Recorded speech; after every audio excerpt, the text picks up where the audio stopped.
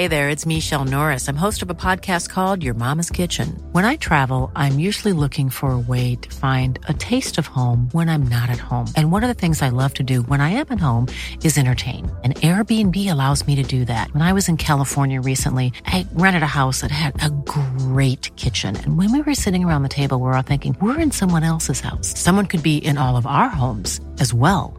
If you have a home, but you're not always at home, you have an Airbnb. Your home might be worth more than you think. Find out how much at airbnb.com/host. I'm Sandra, and I'm just the professional your small business was looking for. But you didn't hire me because you didn't use LinkedIn Jobs. LinkedIn has professionals you can't find anywhere else, including those who aren't actively looking for a new job, but might be open to the perfect role, like me. In a given month, over 70% of LinkedIn users don't visit other leading job sites. So if you're not looking on LinkedIn, you'll miss out on great candidates like Sandra. Start hiring professionals like a professional. Post your free job on linkedin.com/people today.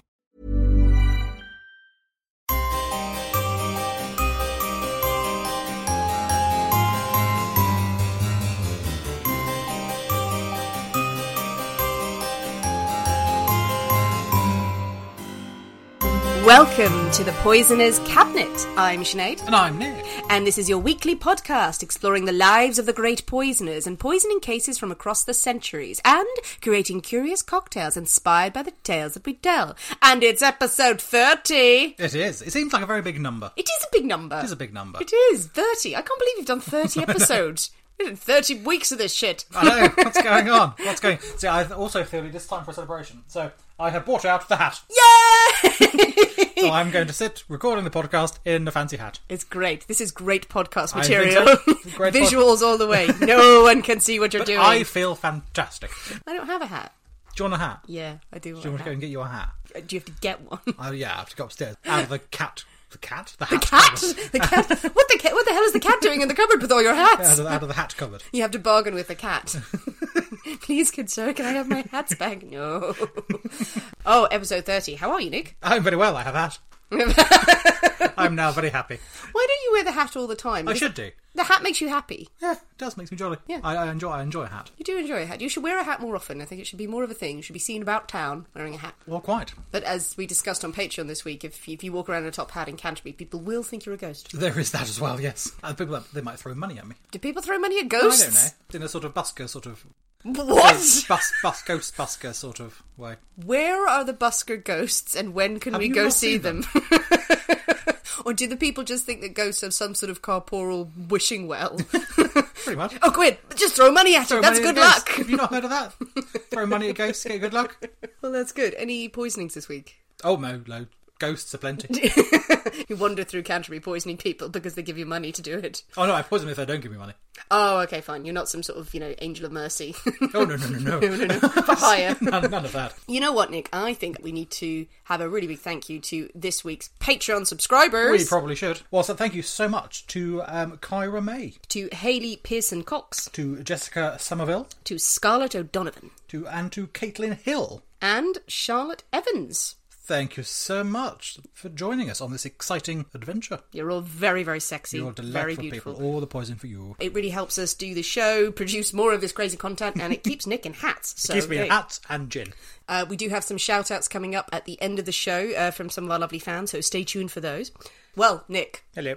Are you ready to drink cocktails and talk about poison? Oh, damn straight. Or... always with you. We could drink poison and talk about cocktails. No, it's my episode, therefore I want to talk. Okay, we're 30 in. We're going to stick with the first one. We're going to stick with it. Well, it is Nick's story this Yay. week. He is seeing us into the 30s, but we can't possibly tell a story without a cocktail in hand, can we, God, Nick? no. Madness. Sacrilege. As you know, every week we create a cocktail that is inspired by the tale that we tell with a special secret ingredient. Yes. That has come from the story. And, Yes. Well, okay, caveat, last week caused some sort of riot on the internet. The Golden Cadillac, which was the secret ingredient of milk. Yes, it proved divisive, shall we say? I don't think it was divisive at all. I think it was 100% people were rending their garments and setting fire to things at the thought of drinking this cocktail. So we've moved past that. We've moved past milk. And this week's secret ingredient is lovely. Is blood. Blood! It's an ingredient? Yes, it is an ingredient. You know what? No, it isn't. We're just thinking of it because it's liquidy and it can go in out, won't you? Blood. It's come to this, finally. Yep. Finally. Episode 30. Someone did tweet us going, please don't kill each other for this. If they come to that, it's still early in the recording. It is definitely an ingredient. It's not a cry for help, people. So, with blood in mind, Nick, yes, what have you come up with? In my many Googlings of blood cocktails, there is a cocktail made out of blood. It was done in, I think, 2014 at some crazy bar in New York, and it used pig's blood. Ooh, very carry. Yeah, indeed. So there was that, and it was a bit of a fad for a time, this particular cocktail. I don't remember the pig's blood fad.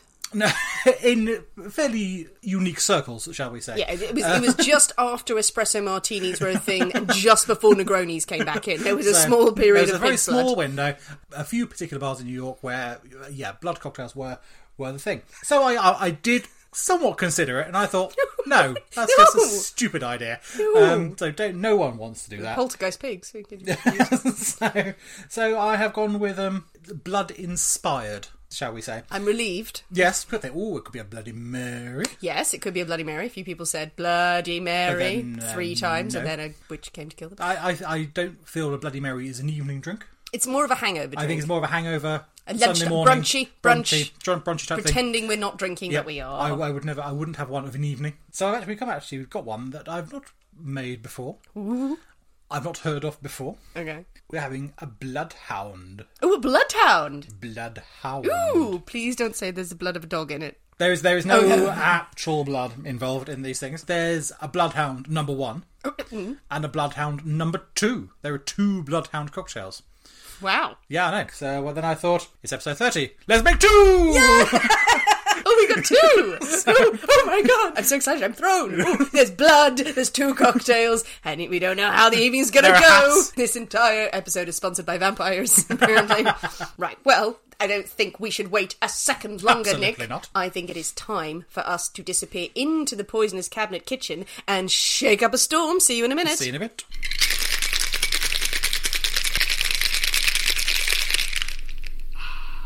And we're back. Hello. Hooray! 2 cocktails. So many drinks. Oh, it's just a bar in here right now. So many drinks and a beautiful array of ruby red, blood red drinks. Yes. Yay! Quite something for everyone. We have the nice long drink. It is. We have a long big drink with some ice, and then a nice short, sharp, hopefully tasty drink. So talk us through it, Nick. Number 1, number 2. Right. The bigger one. The big one is a bloodhound number 2. And this one we have vodka. We have Campari. Oh. And grapefruit. Okay. So that's it. That's just three things. Bitter, I'm thinking, though. Bitter. I think, yes, with the Campari, it's going to be quite bitter. Full disclosure, I ran out of Campari halfway through. So I used Aperol. Oh, okay. Which is much the same, but slightly less bitter. But then I knew that you're not a huge fan of the bitteriness. I am not a huge fan of the Campari. I'm not a huge Negroni fan. Everyone should be, please. This is like 50-50, so it should be less bitter. Okay, well, let's dive in. Let's try the number 2 first. This is the number 2. The big one. Perfectly refreshing. It's refreshing. The Campari, the bitterness certainly comes yes, through. I will admit that is quite bitter for me because I'm not a huge fan of grapefruit or Campari, but actually it's growing on me. Not just that cocktail, these flavours. And it's interesting as well because the thing that they say about the Negroni is that the first sip you take, it's terrible. Yeah. The second sip is like, it's alright. And then the third sip, you absolutely love it. Oh, yeah, second sip. So I think this might be of a similar sort of thing. Once you've got used to that quite unusual profile, it becomes quite... Yeah, the second sip, it's already... So get through the first sip, everyone. Exactly, get through the first second, and by the third one, you'll be going, oh no, I actually quite like this. Yeah, it's an acquired taste. But then actually, there are far worse things that we've tried, let's face it. There are a few of them, yeah. Yeah, so nice, long, refreshing, grapefruity drink. Excellent. Okay, and down to the little tiny... Now we have the... Oh my God.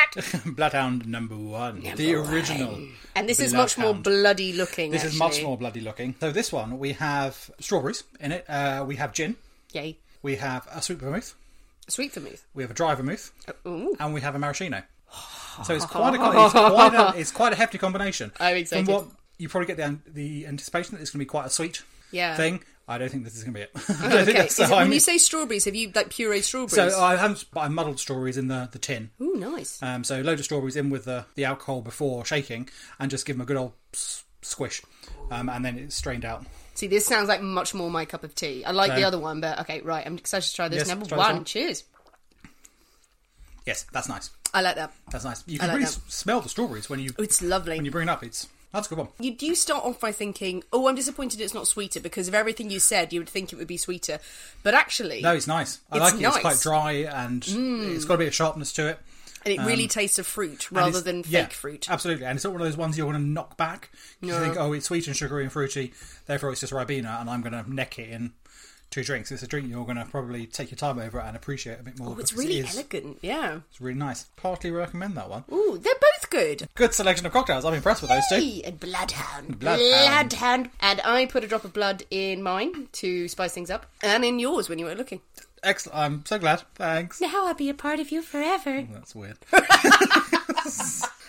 Well, with the Bloodhound number 1 and the Bloodhound number 2 firmly in both hands. Both hands. Both our hands are full as we walk on this journey to poisoning stories. Nick.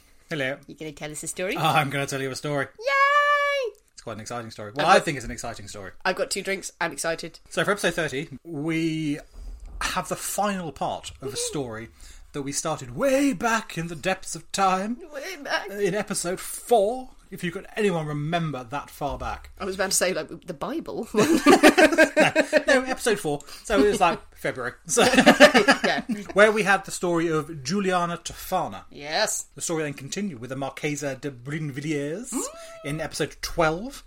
And now we have the culmination with the notorious Affair of the Poisons. Yay! Oh, I love these stories. These are good stories. I love these ones, yeah. And again, anything that's called the Affair of the Poisons ticks the box, really. That it does. Ooh. So, I mean, if you haven't listened to episode 4 and 12, or any of the previous ones, I do very much recommend that you do. Yeah, stop now. Go back and listen. Mix all the drinks there. Yes. Down them. Mix every drink between episode 4 and now. Hey, I'm Ryan Reynolds. Recently, I asked Mint Mobile's legal team if big wireless companies are allowed to raise prices due to inflation. They said yes. And then when I asked if raising prices technically violates those onerous 2-year contracts, they said, "What the f*** are you talking about, you insane Hollywood ass?" So to recap, we're cutting the price of Mint Unlimited from $30 a month to just $15 a month. Give it a try at mintmobile.com/switch. $45 up front for 3 months plus taxes and fees. Promo rate for new customers for limited time. Unlimited more than 40 gigabytes per month. Slows full terms at mintmobile.com. Hiring for your small business? If you're not looking for professionals on LinkedIn, you're looking in the wrong place. That's like looking for your car keys in a fish tank. LinkedIn helps you hire professionals you can't find anywhere else, even those who aren't actively searching for a new job but might be open to the perfect role. In a given month, over 70% of LinkedIn users don't even visit other leading job sites. So start looking in the right place. With LinkedIn, you can hire professionals like a professional. Post your free job on linkedin.com/people today. Hey, it's Ryan Reynolds, and I'm here with Keith, co-star of my upcoming film, If, only in theaters May 17th. Do you want to tell people the big news? All right, I'll do it. Sign up now and you'll get unlimited for $15 a month and 6 months of Paramount Plus Essential Plan on us. mintmobile.com/switch. Upfront payment of $45 equivalent to $15 per month. Unlimited over 40 gigabytes per month. Face lower speeds. Videos at 480p. Active Mint customers by 531.24 get 6 months of Paramount Plus Essential Plan. Auto renews after 6 months. Offer ends May 31st, 2024. Separate Paramount Plus registration required. Terms and conditions apply if rated PG. Hey there, it's Michelle Norris. I'm host of a podcast called Your Mama's Kitchen. When I travel, I'm usually looking for a way to find a taste of home when I'm not at home. And one of the things I love to do when I am at home is entertain. And Airbnb allows me to do that. When I was in California recently, I rented a house that had a great kitchen. And when we were sitting around the table, we're all thinking, we're in someone else's house. Someone could be in all of our homes as well. If you have a home, but you're not always at home, you have an Airbnb. Your home might be worth more than you think. Find out how much at airbnb.com/host. Before we start, I do have to say that this story does get a bit dark, as you may have guessed from our secret ingredient. Oh. Well, I mean, there's usually a lot of blood in. Oh God, okay, right. So, but yes, but we'll find out as we go along. Okay. So the case of the Marchesa ended with her execution in 1675 for the murder of her lover, father, 2 brothers, all by poisoning. All separate people as well. All separate people. Yes. Yes. Sorry. I had not considered that. But, The way you said it, I was like, a mother and a brother and a father, what? yes, they were entirely individual people. But the sensational trial that it caused and the conviction of the Marchesa sent shockwaves throughout the French establishment. Scandal, terror.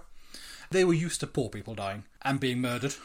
That's what happens with poor people. But rich people don't do such things. So They're too busy. Exactly. They're far too proper. They wouldn't get caught. Well, yeah, quite. But fear had swept the court that they too could fall victim to poison. If it's happened to the Marchesa, and she's done it to all her brothers and father and all those people, it could happen to them. Yeah, but rich people are stupid. Yep.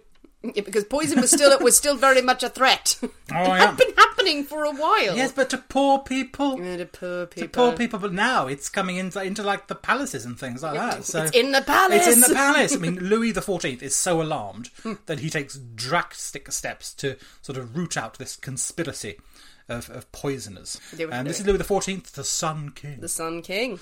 Very, very fancy. Lovely hair. Lovely, yes, absolutely lovely Lovely hair. flowing locks. Lovely hair. Now, this will turn into a huge web of suspects and names and things I will pronounce very badly. So try to stick with me. Is it going to be another Nick's Famous Accents It episode? could well be Nick's Famous Accents, depending on how much of these bloodhounds I get through. There are hundreds of characters, and it does get a bit complex, so try and stick with me. So, at the end of the 1670s, in Paris, there lives a fortune teller by the name of Madeleine de Lagrange. De Lagrange. De Lagrange. She sounds like she's related to that RuPaul's Drag Race star. Lagrange. Potentially. So her okay, so you're with me now, people. So Lagrange's great-great-grandmother is there. She's a fortune teller. May have a few more greats than that. So what's her name again? Madeleine de Lagrange. Madeleine de Lagrange. Now, fortune teller at this time is a bit of a catch-all job title. It's not just someone who reads cards or reads your palm. They do many, many different things. I mean, they do tell fortunes, and each practitioner is skilled in a certain area of sort of divination. But they wore a variety of different hats. As do we.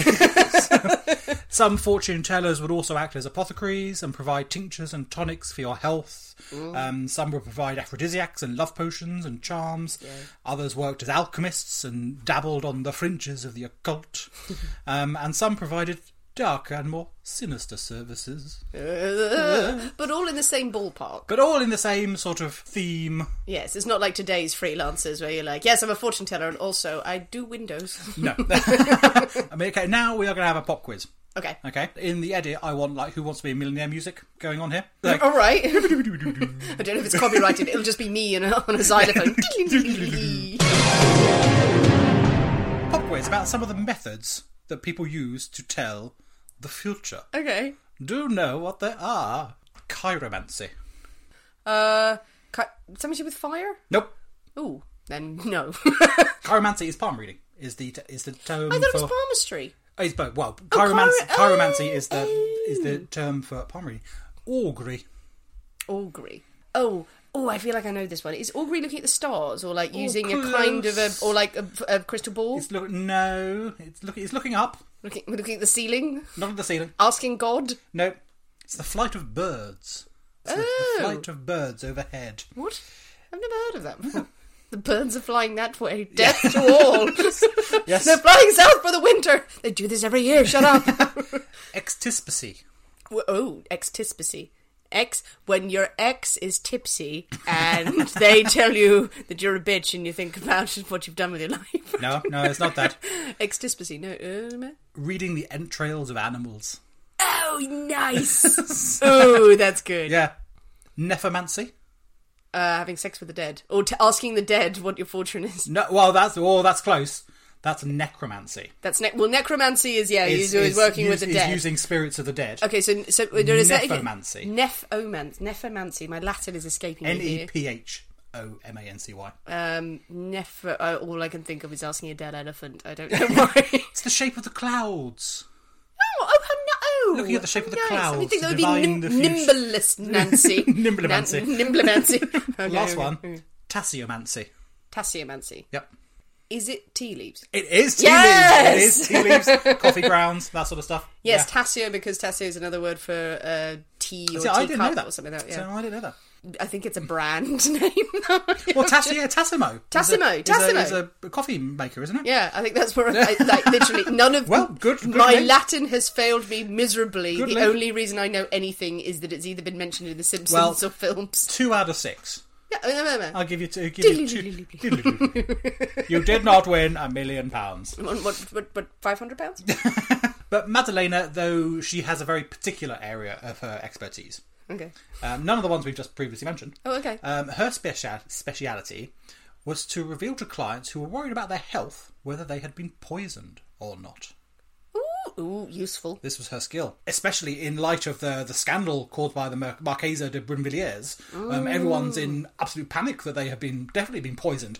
So her business is booming, because not only will she tell you if you've been poisoned, but she will also recommend what antidote is appropriate for your type of poisoning. And lo and behold, look, I've got some here. Would you like to buy some?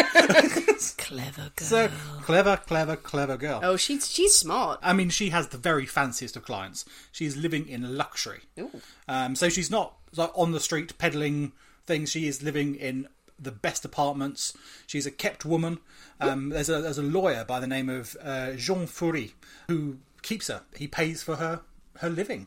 On the 17th of August, 1676, Delagrange and a man who introduces himself as Fury rock up at a law court and present a wedding certificate. The man says that they are married and he wishes to change his will and make Marie his sole beneficiary. And the law chappie goes, yes, well, that seems like a sensible thing. You've got a marriage certificate here. That's what husbands and wives do. So fine. And off they go. Okay. Shortly after, Jean Fourie is dead. No, surely not. Surely not, you say. Surely not. Delagrange rocks up to the law court to claim her inheritance. Indeed. I've got this will is made out in my name. We were married. I want my cash. But Fourie's family is there, protesting most strongly that it is all a lie. They did not know about anything about a wedding or a marriage. They have not met this wife. What the hell's going on? And why is she now getting all the money? There was a limited seating arrangement at the venue. Sorry that the second cousin couldn't come along. But of course it all turns out to be a lie. The marriage certificate is indeed fake. What? No, surely not. I know. Who would have thought it? It's signed by a priest, cleric called Abbé Nail. N-A-I-L, Nail. I don't know how you pronounce that in French. N-A-I-L? Yeah. Nail. Nail. Abbé Nail. It's Nail. Yeah, Abbé Nail. who bears a striking resemblance to the man who said he was Fourie. He's not a man of God. He's not a man of God at all. They are both arrested and imprisoned for forgery and the suspected murder of the real Jean Fourie. Dramatic. Right now, we're going to switch our attention. We're going to go across the other side of Paris. Okay. We're going to leave them in prison. Bye. And go somewhere else. Somewhere else in Paris. Somewhere else in Paris. I don't know the districts of Paris. We are looking in windows and we are spying on Louis de Vont, the Chevalier de Vont. Oh, the Chevalier de Vont. Alchemist. Poisoner. Yeah, it's very dramatic. It's very dramatic. Now, it turns out, I think that actually the Chevalier de Vont is somewhat made-up child. Right, okay. So he's from a little village called Vont. So he says, well, there isn't one, so I'm going to be the Chevalier de Vont. I owned a horse once, therefore I am now the Chevalier. I saw a horse. I know what a horse looks like. I can describe one if pushed. Exactly. So he's qualified. But he has spent the past few years travelling France with his valet, turning metal into gold. Base metal into gold. Alchemy! I know, it's very clever. It's very clever. Useful. It's very handy. In December 1677, he's been arrested. He's been arrested claiming he was able to produce gold. And people are going, are you sure? They're not sure about this. But one day, he is a relatively impoverished wandering knight going around the countryside with his valet. So not that impoverished, one would assume. There's no telling that he pays the valet. Well, this is true. The valet could be could be his dad. Come along, my valet, carry my things. I'm 82, son. Let me die. So one day, he's wandering the countryside. The next day, he's seen about town with a 200,000 livre banknote. Fucking that's hell. a lot of money. That is a lot of money. Where the hell did he get that much money from? Is he just walking around showing it to people? Well, I think he's probably quite proud that he's got this. And he's now telling people, well, how did I make this? I made it by turning base metal into gold. this is how damn good I am. Couldn't he have just made the note? No, it has to be signed by a banker and everything. And it's a real, back in the day. Yeah, back in the day. So it's a real cash. He hadn't just drawn 20,000 things on just got a bit of paper and written 20,000. Yes, 200,000 paper if we're lucky. It was a bit of rock he was carrying around. No. Well, it's early advertising, isn't it? Yeah, exactly. That's what you do. You walk down the street and go, gold for you. Yeah, but people are going, really? Not entirely convinced by this one. So he is sort of taken in for a couple of questions. Some potentially spiky questions. Oh. As questions generally were. Right. In these days.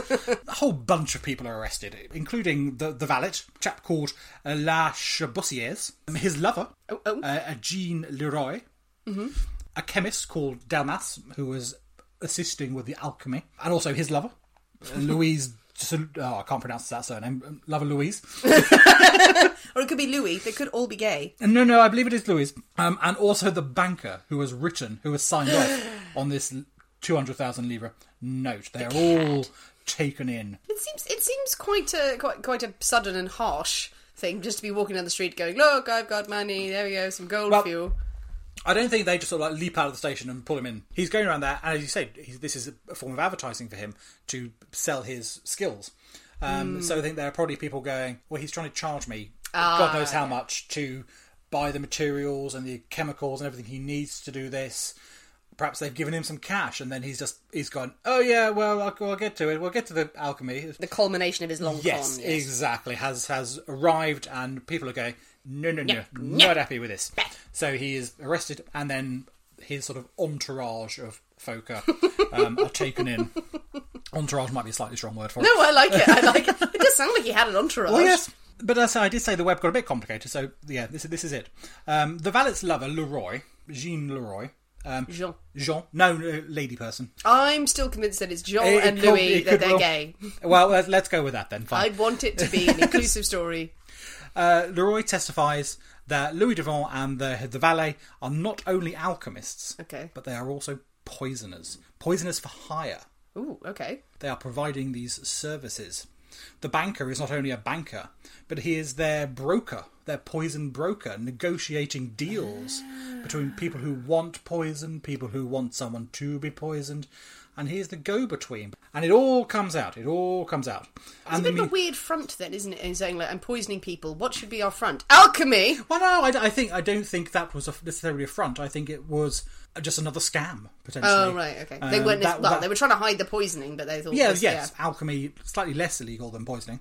So their poisons, distributed by the banker, are sold under the euphemistic term that we have come across before of inheritance powders.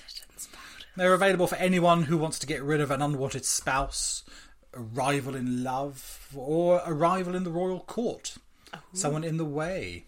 It's also discovered that the valet Chabossière has actually visited the Abbé Nile while he's in prison. Oh, right. The accomplice of Madeleine de Lagrange. Remember them? Yes. So, over there, the other side. You went all the way to the other side of Paris. The people over there. Now there's a connection between these two seemingly disparate groups of evil, poisony people. It's like you planned this. I know! What's going on there? Now we're going to go back to prison. We're going to go back and see Madeleine de Lagrange. Okay. While she's in prison, she uses her society connections. She knows some people. Yes, she was living the high life. She's living the high life. She knows some people. She gets an audience with the Marquis de Louvois, who is the French Secretary of State. So, powerful connections. This is an important man. And during this meeting, she claims that she has information about hundreds of crimes that have been committed across all levels of French society. Oh, nice. So she's going, okay, well, I may have given the poison. I know things. But here's the names of everybody. Exactly. I know stuff that will make your blood curdle, matey. That's exactly what she says in French. It is, matey. So this is a tantalising snippet of information that how could you resist? And I'm sure there becomes sort of it's like bargaining tool that I'll tell you what I know. I don't quite fancy that big fire over there. Let's eschew the fire, and I shall tell you all these secrets. Less spikiness. Could I have a bed instead of a spike? It did not work. Oh, shit. It did not work. Lagrange and the Abbe are kept without trial for months before finally being sentenced to death for forgery and murder. But the Marquis hadn't forgotten what Madalena has told him about all these other crimes that have been going on under their very noses. That, combined with the general air of panic and concern that had been brought about by the trial and the scandal caused by the Marchesa de Brinvilliers, all these secrets that Lagrange was about to reveal, the connection between Lagrange, Abbe, and the poisoner Devon, it convinces the French authorities that they have uncovered but a fragment of a huge network of fortune tellers, assassins, poisoners working throughout France. Yay! At all levels of society. It sounds brilliant. There is this terrifying web. Something must be done. Good luck. Yeah. A decree is issued by the king himself. Oh, of course. This poison network must be stamped out. Right. We cannot have any more of this. There's that all the poisoners go, oh, sorry. Oh, stop doing it then. All right, I'll throw it into the Seine. No, I think it was probably a tad more uncomfortable for them than that. Well, if they admitted it, then yes. Well, admission is generally, it's not required in these cases. Some form of guilt evidence. Who needs that? I've got a spiky thing.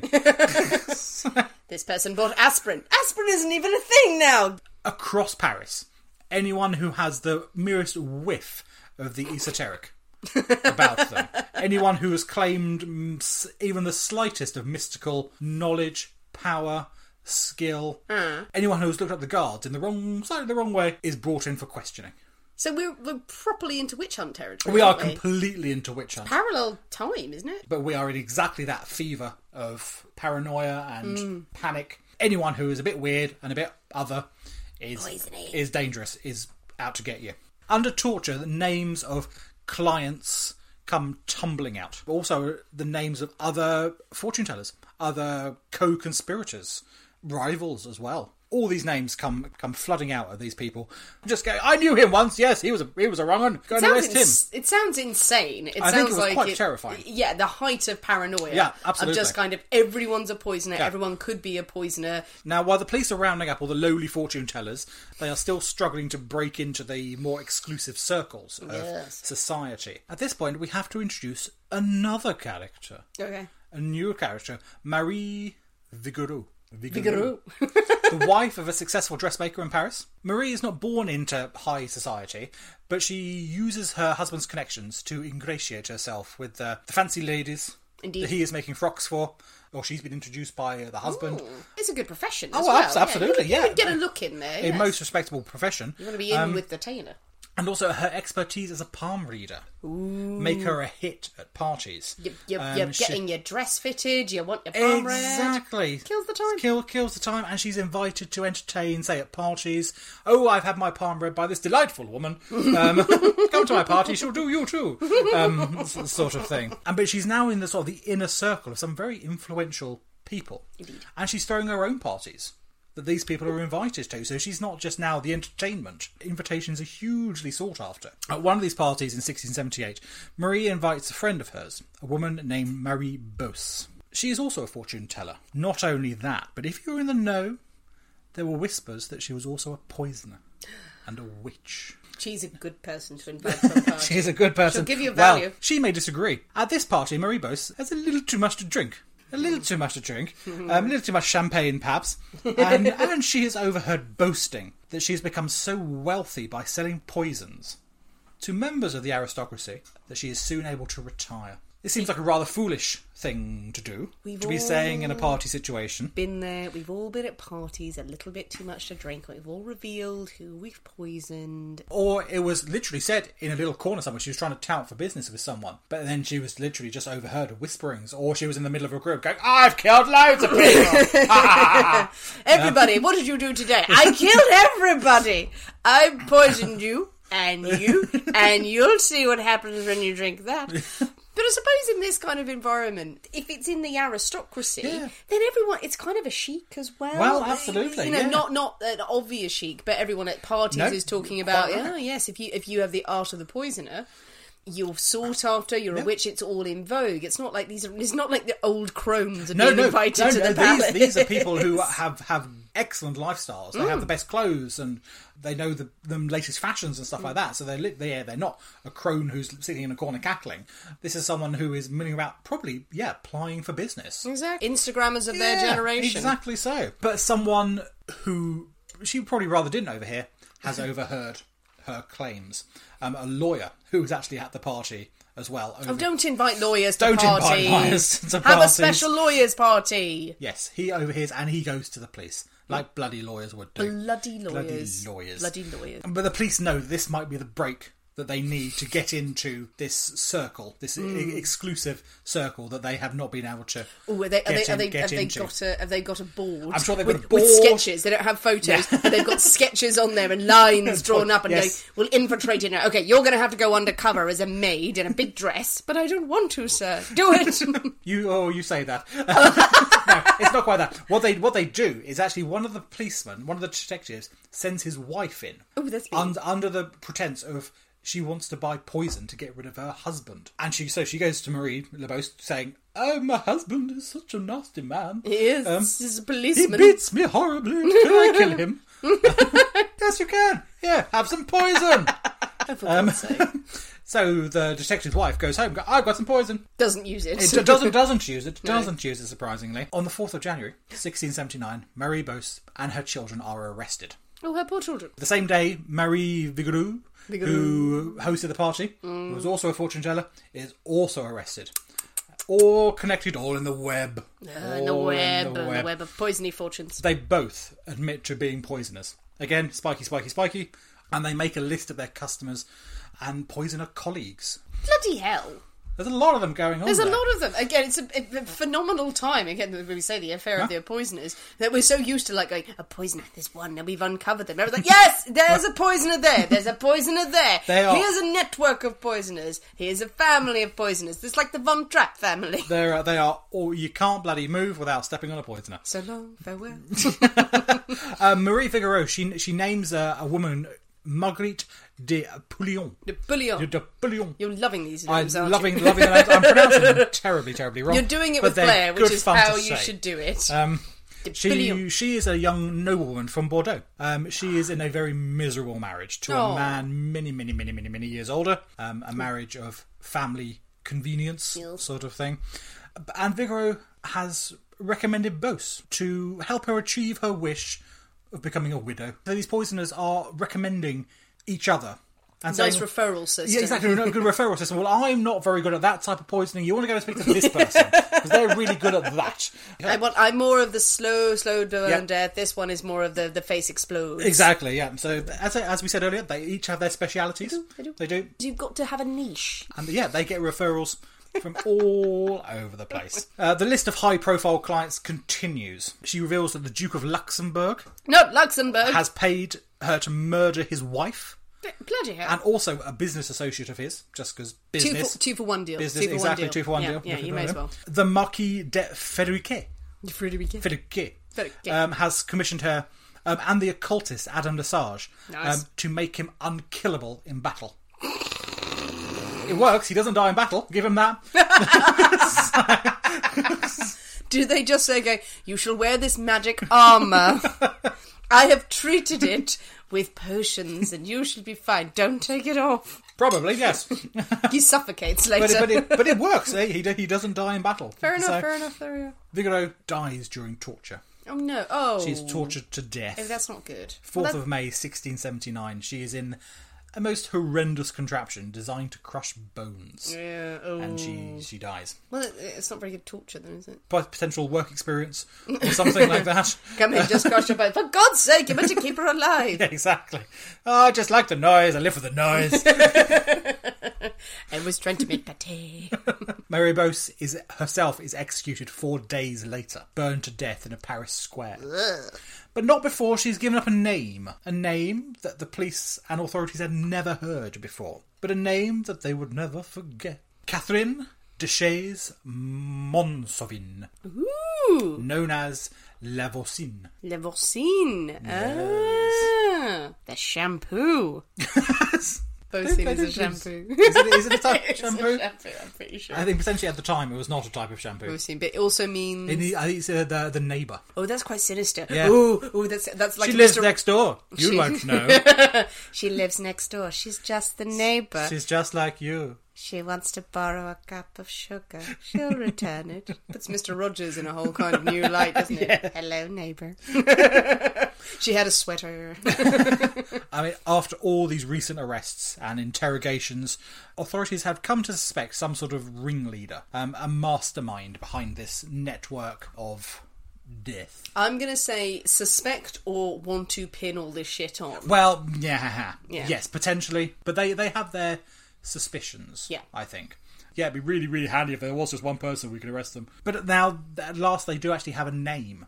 They have a name for this spider in the centre of this web. Oh, you've been waiting I've to been say that, waiting to haven't say you? that. You've It's been dropping so web in good. this story the whole way through. And the spider. Didn't get it till now. The neighbourhood spider. The neighbourhood Your spider. friendly neighbourhood spider. Neighbourhood spider. I think potentially you should be very upset by that now. In the 1660s, La Faucine had started out innocently enough. She starts out as a midwife. I always love when people say, and I get why you say it, like, people say innocently enough, rather than someone, like, they came out of the wound stabbing and decided to just, like, forge a life through school, just poisoning wherever they went. So, yeah, so she started off innocently enough, not Innocent. killing people. She started off not killing. Didn't last long. Okay. The not killing. As a midwife, oh, God. Oh, But she supplements her wage with palm readings Nice. as well, with her own form of divination to the women who she's cared for. But when her husband's business goes bankrupt, she needs to up her income. She's got a family to support. And her job as a midwife does give her opportunities to expand into potentially more dangerous avenues. Abortions, for those desperate enough, will bring in a tidy sum. They will. During Marie Bose's interrogation, she hadn't just given the name, but she had told terrifying tales of La Faucine's activities. It turns out that Bose and La Faucine actually have quite the rivalry going on. They worked in the same business, but they were very competitive. Did they have, with like, gang each other. colours, like, across Paris? No, I think same gang, not two separate gangs, same gang, but right, okay. a healthy competition. Oh, yes, the fight for supremacy. between the two of them, and the tales that come out Right. are perhaps not entirely to be believed. If Okay. they are, slightly terrifying. Yay. Bose claims that the aborted fetuses from her abortions are burnt in a furnace at La Faucine's home and buried in the garden. Okay. But the King Louis, when he hears this, this report comes to him, he forbids any further investigation into that area of Faucine's enterprise. He says, no, you cannot dig up the garden. We do not want to know if this is true. And I suspect at this time an abortion is an open secret. It's an open secret. Yeah. People knew it was going on, but you didn't talk about it. But I think perhaps if they dug too deeply, there may be some names around court that they didn't Yes. want coming out. There's no reason that in a royal court that the illegitimate children wouldn't be born. No, And he indeed. can claim them. Yeah, yes, indeed. Unless you did away with them. There were too many of them. Or he'd shagged around too much. And And they they're get a big expensive, mousy. though. They get expensive. Ish. So you still got to you claim them. You got to look after them. So, Well, that is weird And it's if he not. says It's not no. just. It's not just the king as well, though. It's others in court as well. The scandal that it would perhaps bring on the nobility in general would be too much. Yeah. It's looking out for the whole aristocracy. But alongside her sideline, Alongside the sideline. alongside the sideline, she had Side, another the side, and sideline. the sideline. Her sessions of fortune telling had also given her insights into her rich clientele. So time and time again she would hear about those who had wished for someone would fall in love with them, those who wanted a rival out of the way so they could progress, those in unhappy marriages, those who wanted someone to die for an inheritance. Yes. And that, all these things come tumbling out during these palm readings. The perfect source of gossip, isn't she? She knows everything. She knows everything, and she knows that she can bring in a fortune if she can claim to make these dreams come true. It only takes a little bit of money and a little bit of magic, and it all becomes true. But with the occultist Adam Lesage, La Faucine promised that if you couldn't get pregnant, then this potion will help. If your husband is going astray, then sprinkle a little of this into his food, and soon it won't be a problem. Yes, because he'll be dead. The bones of toads. Nice. Human semen. Yeah. Teeth of moles. What? Moles' teeth. They don't have teeth. Wow. Do they? That's why they're very rare and very special. The one tooth that this got taken. Get it? Spanish fly. We know all about Spanish fly. Spanish fly. Iron filings. Oh, to attract the blood. Yes, well, indeed. And the devil. Yes. And an interesting ingredient known as mummy. Mummy. Yes. Mummy is used a huge amount in occult circles. It is powdered Egyptian mummies. Really? Yes. Oh, actually mummies. Actually mummies. Actual I was mummies. like thinking you were going to say breast milk. No, actual mummies. Nice. Actual. Yeah. Ooh. Yep. Ooh, powdered corpse. A bit of powdered skull from an Egyptian mummy is going to do your headache, clear it right up. Great. Bit of I'm that. all for that. All these things go into magic charms and poisons and potions that are going to protect, seduce, kill. All for the right price, of course. None of that freebie nonsense. As her reputation grows, she becomes more and more sought after. And soon she can't keep up with demand. There's just so many people wanting these magic potions, and her web of fortune tellers, abortionists, magicians, poisoners, even priests that she has on side grows throughout Paris. Bloody hell. And she was good. Clearly. She was hugely wealthy. She rivaled the highest nobility with her parties and her lavish events that she held. She lived in absolute luxury. And did no one ask questions? No one asked questions. So these people are rocking prior up. to now, no one asked questions. Well, okay. Yeah. And she gets results. So yeah, everyone's going to recommend her. And say soon she can't keep up with demand, so she is farming out business to all these other subcontractors. Give yourself some time, some self-care. She supports a family of 6. She keeps a host of lovers. Nice. Including, there's an executioner. There's a royal executioner in there. A vicomte, alchemist. There's a count, an architect. Lesage, the magician, as well. She has everyone just working for her in different areas, Yep. right? You build a wing of my house, you kill this person here. And You just do whatever a viscount does. I don't know. What do you do, vicomte? You just wander around and eat Just biscuits. wander around in fancy frocks, fancy cloaks. Could be fancy Maybe frocks. that was his thing. You just Maybe put that that was on. his thing. And You never as we've know. discussed before, have the biscuits. She commands huge respect, and she is welcome into the most prestigious of drawing rooms. The principal of Paris University is godmother to her daughter, so she has these connections, but not just professional connections, obviously friendships as well with some of these. But she's living the right society life, Absolutely. isn't she? So after Maribos's revelations about Lavoisier, she is taken in for questioning straight away. She has a reputation to maintain, and she argues her case well. She says that they are questioning her about her use of magic and divination. She's convinced that these are gifts from God. These powers Right. that she has have been given to her by God. They are not in any way esoteric or occult or anything like that. Therefore, why should she be punished for using these skills?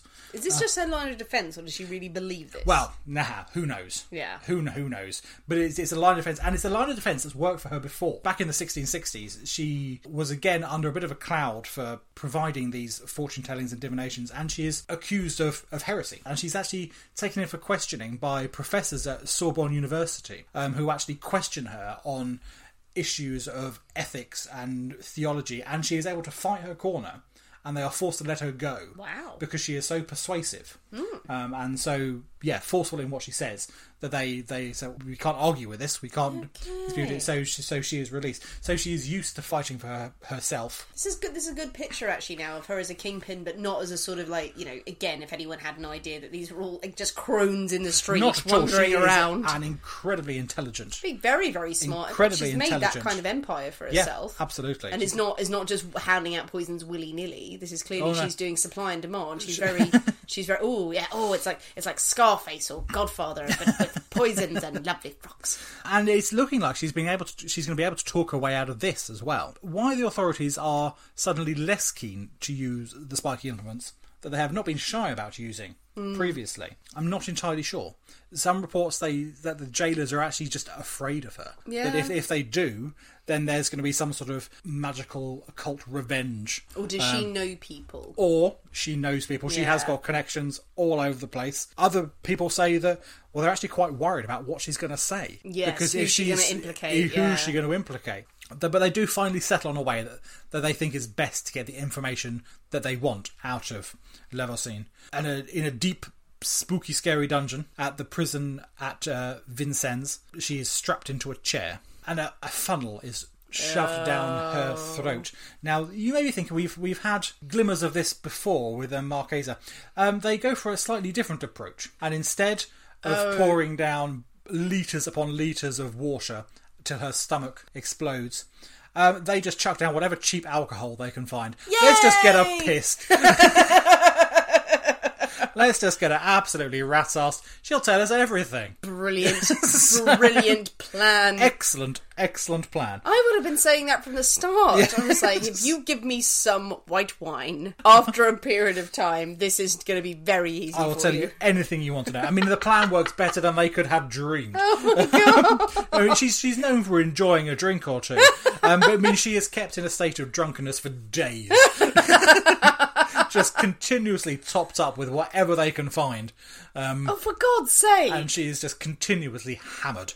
If she's built this sort of empire around it of just all of these people, all it takes is a few sherries. I think we're talking more than a few sherries. Even so. It seems to work, and she loves talking about telling She must be very tales. proud. Oh yes, absolutely. She has built this empire up from nothing that is feared. Across the land. And the names come out as well. The Comtesse de Cizon, the Duchess de Bouillon, the Comtesse de Grandfort, the Duke of Luxembourg. Again, he gets around a bit. Bloody hell. He's all over the place.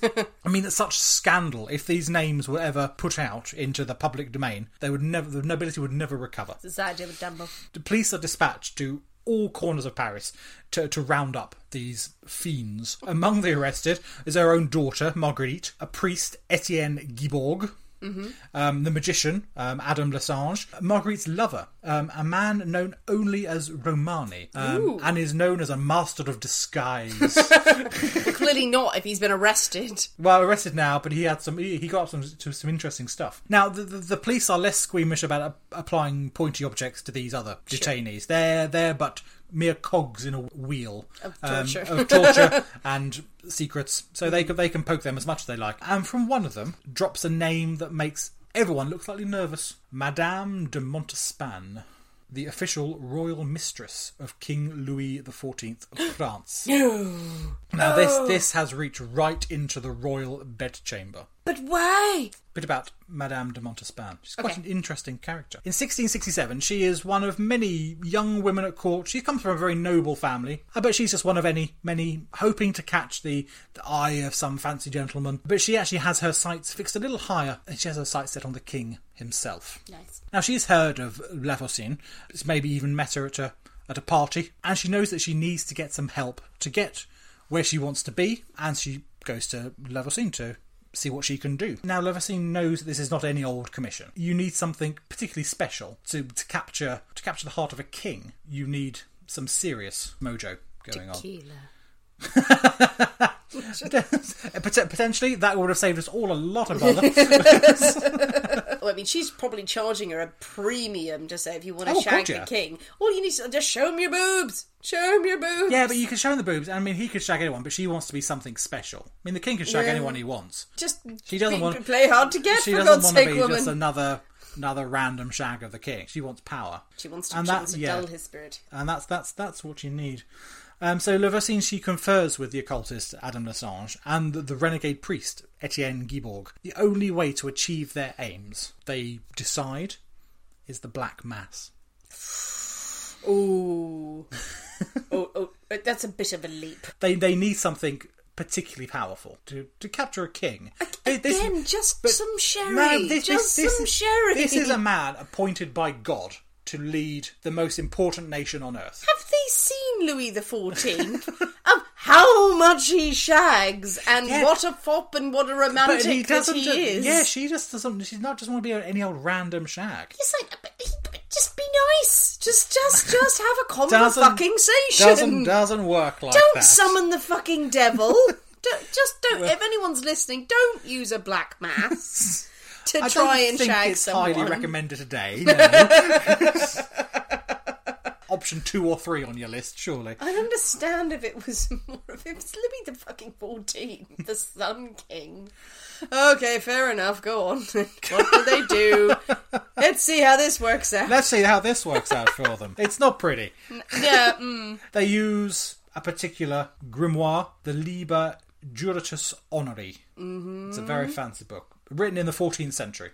This book is written to be used by a priest who has knowledge of Christian theology. That's generally what a priest has. Yes, exactly. So it's not just anyone who can use this book. You could just said priest. Nope, really couldn't. So get used to it.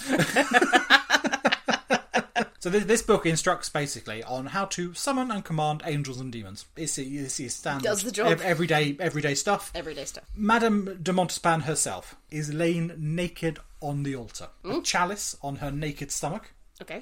A black candle in each outstretched hand. I'm so glad you said outstretched hand. Yeah, not just like that. No. Lesage is chanting in some archaic weird language in the corner. He's just making atmosphere, really. He's just rattling a kind of big sheet metal. Yeah, the thunder. Exactly. A bit of thunder going on there. Stiff as a board, ladies and gentlemen. Stiff as a board. The priest, Etienne Guibourg, raises a baby over the chalice over Montespan's body and slits the infant's throat. As the blood pools in the chalice, Guibourg performs a mass over the naked woman. Oh, dear God. It's not pleasant. That's why blood is the ingredient. That's why blood is the ingredient. It's the blood of the innocents. Oh, God. Well, I drank all of it. Yeah, I told you it went dark. Blood of the innocents. Yes, a black mass. I don't think they were going to yet. It's not something fluffy. It's No. It's not going to be a jolly. It's not going to be a jolly event. I mean, we know it happens. Serious belief in that these things are real. To take those steps to do something quite so horrific as that. And as you said, that the prize is the king. Prize is the king. Ultimate prize. Within months, Madame de Montespan is proclaimed royal mistress. So, as far as she's concerned, it's worked. Done what it's supposed to do. Huge power at court. Lovely. Behind closed doors, she is called the true Queen of France. While she holds Louis's favour, no one dares oppose her. She's clearly that determined to get Absolutely. him. So, regardless of the mass, which clearly maybe it did do something, you never know, but she's going to be that confident afterwards that no one's going to budge her. And whispers must have gone around. Well, yes, that they do. But no one dares accuse her of anything. She is that influential and that powerful. But whenever now a problem arises in her relationship with the king, she turns to Lavoisin. Lavoisin and her apothecaries provide all manner of aphrodisiacs to make sure she keeps the king's affections. And the Black Mass is not the first. It is but one of many that are performed over the course of 10 years to keep the king's affections.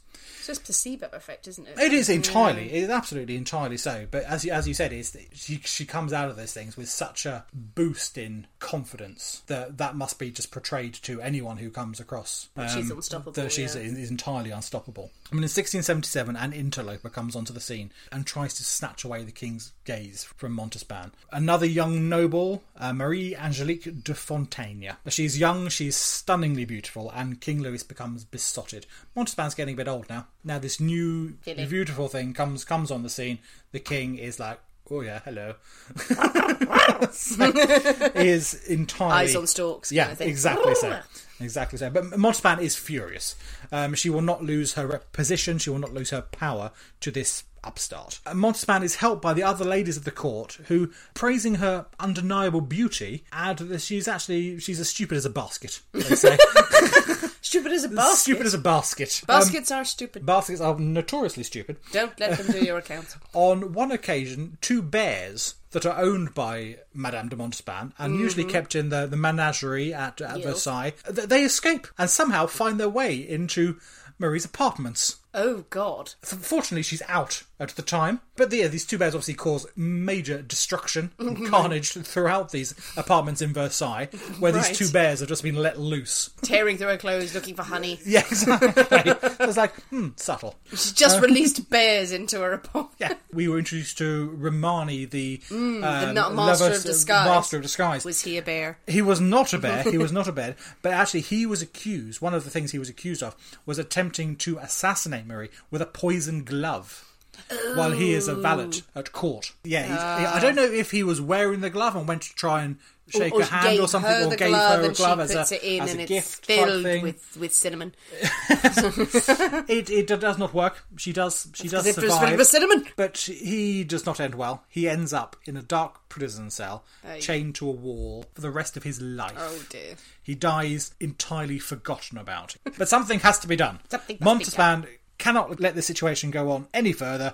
Where does she turn to? Oh, hello, Miss Lavoisin, I need your help again. She makes it clear that if she can't have the king, then no one can. Both he and this upstart will have to die. Oh, Christ. Absolutely. If Montespan can't have them, then no one. So no one can. She is power mad, though. She's killed many a baby. Lavoisin is slightly unsure about this. I mean, regicide is a big step. Yes. It's a leap. I mean, obviously, whatever reward was on offer was too tempting to ignore. Yeah. And she agrees. And gathering her most trusted poisoners, they formulate a plan of how to accomplish this. Oh, did they have a nice poisoners meeting? I'm sure they did. They hired a conference room. Yeah. They got some coffees in. They got some good hats. Yeah, they did some hats and some pastries, and then they were like, "Okay, what is our strategy here? What is the strategy here?" Yeah, let's brainstorm. There was a PowerPoint presentation. It was all very, very good. They go, "Okay, I think there are no bad ideas." The plan they come up with that they are going to write a petition to the king. That's what people did in those days. People would go to the king and petition for, this has gone terribly wrong. Need your help. Can I please have this? Give me some cash. And delivered it to his own hand. The petition coated in poison. No! On March the 5th. It's not subtle. It's not subtle. Well, if a bit of paper, cover it in poison, give it to the king. King eats it. I don't know. He loves to eat his petitions. Obviously, I mean, food testers all over the place. Can't go that way, food way. Clothing, that's all tested and things like that. Yes. For the king, can't go that way. So that's what they come up with. But they learned nothing from King Henry VIII. Yes, don't touch anything, anyone. They weren't interested in what those English were doing. Exactly, they're the French going, screw them. Exactly, those savages across honestly, please stop licking all the walls. The French. Stop eating your petitions. Sign them, goddammit. On March the 5th, 1679, Lavoisin herself visits the royal court to press the deadly papers into the king's hand. I was just thinking, is the stupid mistress going to eat the petition because she's so thick? Potentially. Perhaps they were in a basket. They were in a basket. Yum, yum, yum, yum, yum, yum. Well, fortunately for the king, however, there are far too many petitioners that day. And Lavoisin is turned away. The king is tired. He's read a lot of bits of paper. Off with you, come back another day. Yes, you were the woman with the gauntlets on. Go away. You were the one whose hands are on fire, yes. So she returns home with her poison petition. She burns the petition. Yeah. The next day she makes plans to visit one of her accomplices after mass to plan the next moves. To plan, okay, what are we going to do? What's plan B? But before she could do that, the police have pounced and she finds herself in prison in this sorry state. How did they know? Well, from Marie Beaus's. Oh, yes, we're jumping around in time, so all these are happening sort of concurrently. So at that sort of point, they're like, she's going to do away with the king. Yeah, go get her. Go get her, and they grab her just as she leaves church to go to out of mass, and they grab her. While Lavoisin, she admits to most things, she never confirms or denies her connection to Montespan at all. The whole thing is entirely hushed up to the highest level. Although there, as you said, there are whispers and rumours around court, it became more than the king could stand, and he pretty much banishes her from court. Nothing sort of comes of, you've tried to kill me, out of sight, out of mind. But that's the cruelest fate for her, really, isn't thing. it? To be forgotten and sent away. Well, but she doesn't do badly out of this. She's still in Paris. Yeah. She's now in a convent in Paris. She's got 500,000 francs a year pension Okay, fair enough. to live off. Yes. She becomes a great patron of the arts, giving to charity and education and stuff like that, because she's got this money coming in for the king. The king is so grateful that she's gone quietly. Her father is made the governor of Paris. Okay. Her brother is made a duke and made the Marshal of France, head of the army, in gratitude for her shutting up. Go and live over there, keep your mouth shut, and I'll look after you and your family. Seems quite convenient. She was trying to kill him. She was trying to kill him. I mean, I know she's the favourite. Yeah, I mean, she's tried to kill him, and he's like, okay, like, just for you shutting up about the fact that you tried to kill me, here's all the riches. Well, Or maybe he just was, still loved her. Well, exactly. Couldn't shake that. The feelings he had for her couldn't bear to. Well, there was another black mass that was done, Although, get all the riches. there was something was done that worked. But on the 17th of February, Leveson is put on trial for everything. Really. Anything and everything they can think of. Woman accused of everything. Woman accused of everything. Of poisoning, of murder, of witchcraft. 2 days later, she is burnt at the stake. Does not take long. She's burnt alive for murder and witchcraft. There are some reports that after her death, her garden is in fact dug up, and the bodies of 2,500 infants are exhumed. What? Now, how big is her garden? It's a big garden. It's a big garden. She's got a fancy house. Still. Yeah, I mean, these are, I feel, somewhat exaggerated reports. And this is supposed to be a combination of those who have been disposed after illegal abortions, those who have been sacrificed during masses. The black masses. I mean, it's actually suggested that she had paid prostitutes for their unwanted children to use in her rituals. Well, I'm sure that happened. I think 2,500. 2,500 is a very, very large number. The burning courts of the 16th century are reopened. The burning courts, which were originally designed to deal with heretics and heresy, had been closed for the best part of 100 years. They are reopened to deal with this surge of witchcraft and poisoning. Over the next 2 years, 442 suspects are implicated. 218 arrests are made. 5 people are sentenced to the galleys, 23 go into exile, 34 were burned alive, 2 die in torture, 65 are placed outside the justice of the courts, but are imprisoned for life directly by the king himself. It is estimated at the time, since then there have been a huge range of numbers, that over 1,000 people met their end, thanks to the network of poisoners, witches, fortune tellers that Leveson controlled. In 1682, the court is abolished by the king. It says enough is enough. Publicity is getting too much. The risk of irrecoverable damage to the nobility is getting too great, and it just needs to stop. And with that, the affair of the poisoners is over. That is the story. It's a very long story. That drifts all over the place. Amazing! But that is the story of the affair of the poisons. The affair of the poisons. Wow. What a period of history. It is an incredible period of history. I mean, it is insane, but apart from the hyperbole around like 2,000 babies and everything. 2,500 babies. 2,500 babies. Yeah, everyone was just accusing each other of poisoning. Yeah. Everyone was poisoning each other. There are hundreds of names of all different, across society, of people who are fortune tellers and poisoners, and then the aristocracy and the middle classes who hired these services. Yes. Now, how much of that is true and how much was done with questioning, enthusiastic questioning, is another matter. Very much echoes of all of the Salem witch trials, where you have these eras of they're poisoning people, you're a poisoner.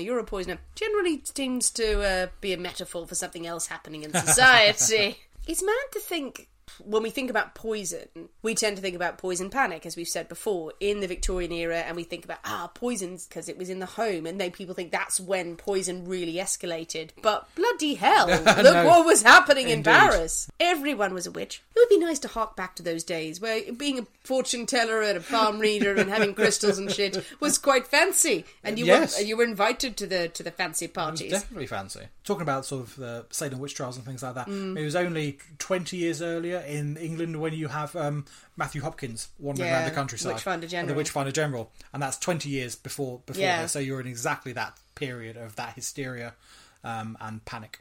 Well, do we think with the affair of the poisoners in Paris, again, my knowledge of the history of the Parisian courts is not good, as in non-existent. We know what was behind the Witchfinder General trials and all of these witch hunts in England and in America. It was much more about religion. It was much more about conformity. Do we know if with the poisoners it was hiding a bigger political issue? Oh, I think I think the reason why people were poisoning so many people was political rivalries. I think people really believe this stuff. I mean, especially when you go down to the extraordinary lengths that Montespan went through with the black masses and the horrendous things that were done. You don't just do that for show. No, you don't. That you have to really believe that is going to make a physical difference to your life. But that it feels so extraordinary and alien to us, to most of the other. I mean, apart from maybe the ancient Romans, but to most other time periods that we've covered, the fact that someone in high society is doing a black mass repeatedly, and this is known about, or it comes out, or someone is accused of it, and they're trying to kill the king later on, and they're like, no, go and have a chateau. We know that in France as well, the king's mistress had a chateau, and they had land and everything. That was fine. Weird as that may sound, that was not uncommon. If you're trying to kill the king and you're doing a black mass, you're not usually rewarded for it. Yeah, but also, I mean, you got to think that the people who are making these claims, Leveson herself refused to admit to any of the connection with Montespan. It was through her daughter. Other people in her circle made these claims. So it's almost, from the king's point of view, it's like, well, who are you going to trust? Who's he going to believe? Yeah, fair point. Well, he can decide his own fate. Well, exactly. And obviously he decided that... Because not only was she his mistress, she is from an incredibly influential family herself. Exactly, yeah. That would cause huge division repercussions throughout. That's very true. Throughout the French aristocracy. So does he want to take that risk of losing probably an incredibly influential, powerful family that's backing him?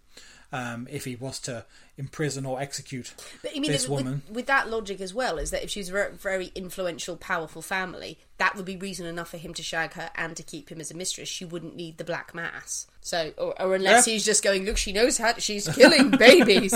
Fuck knows what she'll do to me. Indeed. Have a fucking chateau. There we are. The affair of the poisons. So Great probably story. a slightly longer episode than you're used to, so I hope you stuck with us if we've got to this point. Guys, tell us what you think about the affair of the poisons. What do you think about witchcraft and fortune-telling and poisons and black masses? Send us more suggestions of stories you want us to cover. Different time periods. More witchy shit. Do you want to hear some more of that? We love the witchy shit. We do love the witchy shit. We did a Patreon episode this week where we did cover some ghosts in pubs and poisoning stories related to that. People do like that a lot. People go, yes, more to ghosts and witches and stuff. I'm like, okay, well, we need poisons in there. Always send us your suggestions. Come and talk to us on social media. Speaking of social media, we have a couple of shout outs that I want to do as it's episode 30 from some of our very, very beautiful, lovely and just delightful fans. One thing, lovely Lucy Roberts asked us if we could do a shout out to her mom, Samantha. She's a high school teacher in Canada and work has really been stressing her out at the moment. She asked us if we could do a shout out for the show. Of course we can. Thank you for listening. We hope you're okay. We hope you're having a little bit of a less stressful time than you have been. And thank you for being an awesome teacher. A couple of lovely messages we also got from fans. We got a really nice message from Abby, who's a really good fan of ours. And she said, hey, I just wanted to take a moment to tell you both how much I appreciate your podcast. It really has helped me get through the last 6 months and has accompanied me through late nights and early morning studying for my A-levels next summer. Whether it be a new episode or replaying the old, it never fails to bring a smile to my face and make my day that bit better. And I cannot thank you both enough. It makes me so much more settled to think that throughout my next year of sixth form, I have something I know will brighten my day. Oh, I know, that's Abby. very nice. Thank you so much. So sweet. We're just glad that we're entertaining. Yeah. And good luck with those A-levels. Oh, God, yeah. Study hard and well. You shall succeed. You'll take over the world, Abby. We shall see to it if you need some help. We also had a gorgeous review on Facebook as well from Matt Brielle. I'm sorry if I hope I'm saying that right. He wrote, extremely entertaining, informative, fun, and addictive to listen to. A lovely cocktail of history, mystery, crime, mixology, and hilarious commentary. It's like hanging out with two of your very best old friends. I highly recommend this podcast to anyone who has a sense of humour and a curiosity for bizarre crime in history. Thank you so much. He sent us some really lovely comments, and it's fantastic. Amazing when people do just get in touch and say they like hearing it. Last one is from Goldie Yam, who said, hello, I wanted to let you know I enjoy your podcast immensely. Although I find most alcohols taste disgusting, we're so sorry, Goldie, probably because I have the taste palate of a 5-year-old, I find myself looking forward to every upload and listening to ones I already have when I'm been studying or I'm going to sleep. You both never fail to make me smile, and I just wanted to say a big thank you for the lovely content you make. Thank you so much, Goldie. Lovely. Thank you so much. Thank you for writing to us. And it means a huge amount when people get in touch. It really does. Been extra reviews on Apple Podcast as well, which I will share on social, and we can read those out as well. If you ever want to send us a message, please do. If you do want shout outs to people as well, let us know. We're always happy to do it for fans or to brighten your day. This evening, our cocktail post will go out, so you can choose which of our 2 delightful bloodhounds, or both, you care to make for yourself. Both went down a treat. Yay! They're gone. Here, they both went a long time ago. The social post will be out on those with the full recipes and methods. And others have suggested that maybe making an incident in a glass should be a thing for our lovely poisonees. If you don't want to mix up the cocktail, obviously mix up cocktails, share the pictures of whatever you're drinking with us, and tag us on social media. We will share them. We love to see them. But also, if you don't have the ingredients that we have and you just want to make an incident in a glass, like I did last week, go ahead and share your recipes. We all need some weird, crazy stuff that just happens overnight, even if it's just 7 o'clock the next morning and you went to bed at 3 and you vaguely remember what it was. Just message us and we will share it. We'll tell the world. I like some inspiration. And as ever, you can find us on Patreon, people. We have got a load of content on there, new episodes, bloopers. Come and have a wander over and always talk to us on social media as well if you want to know more. We appreciate any support that you can give us as well. And we still have merch. Go buy the merch. Oh, yes, indeed. Thank you so much for listening. We have been the people inside the Poisoner's Cabinet. We will see you next week. And remember, your loved ones are trying to kill you.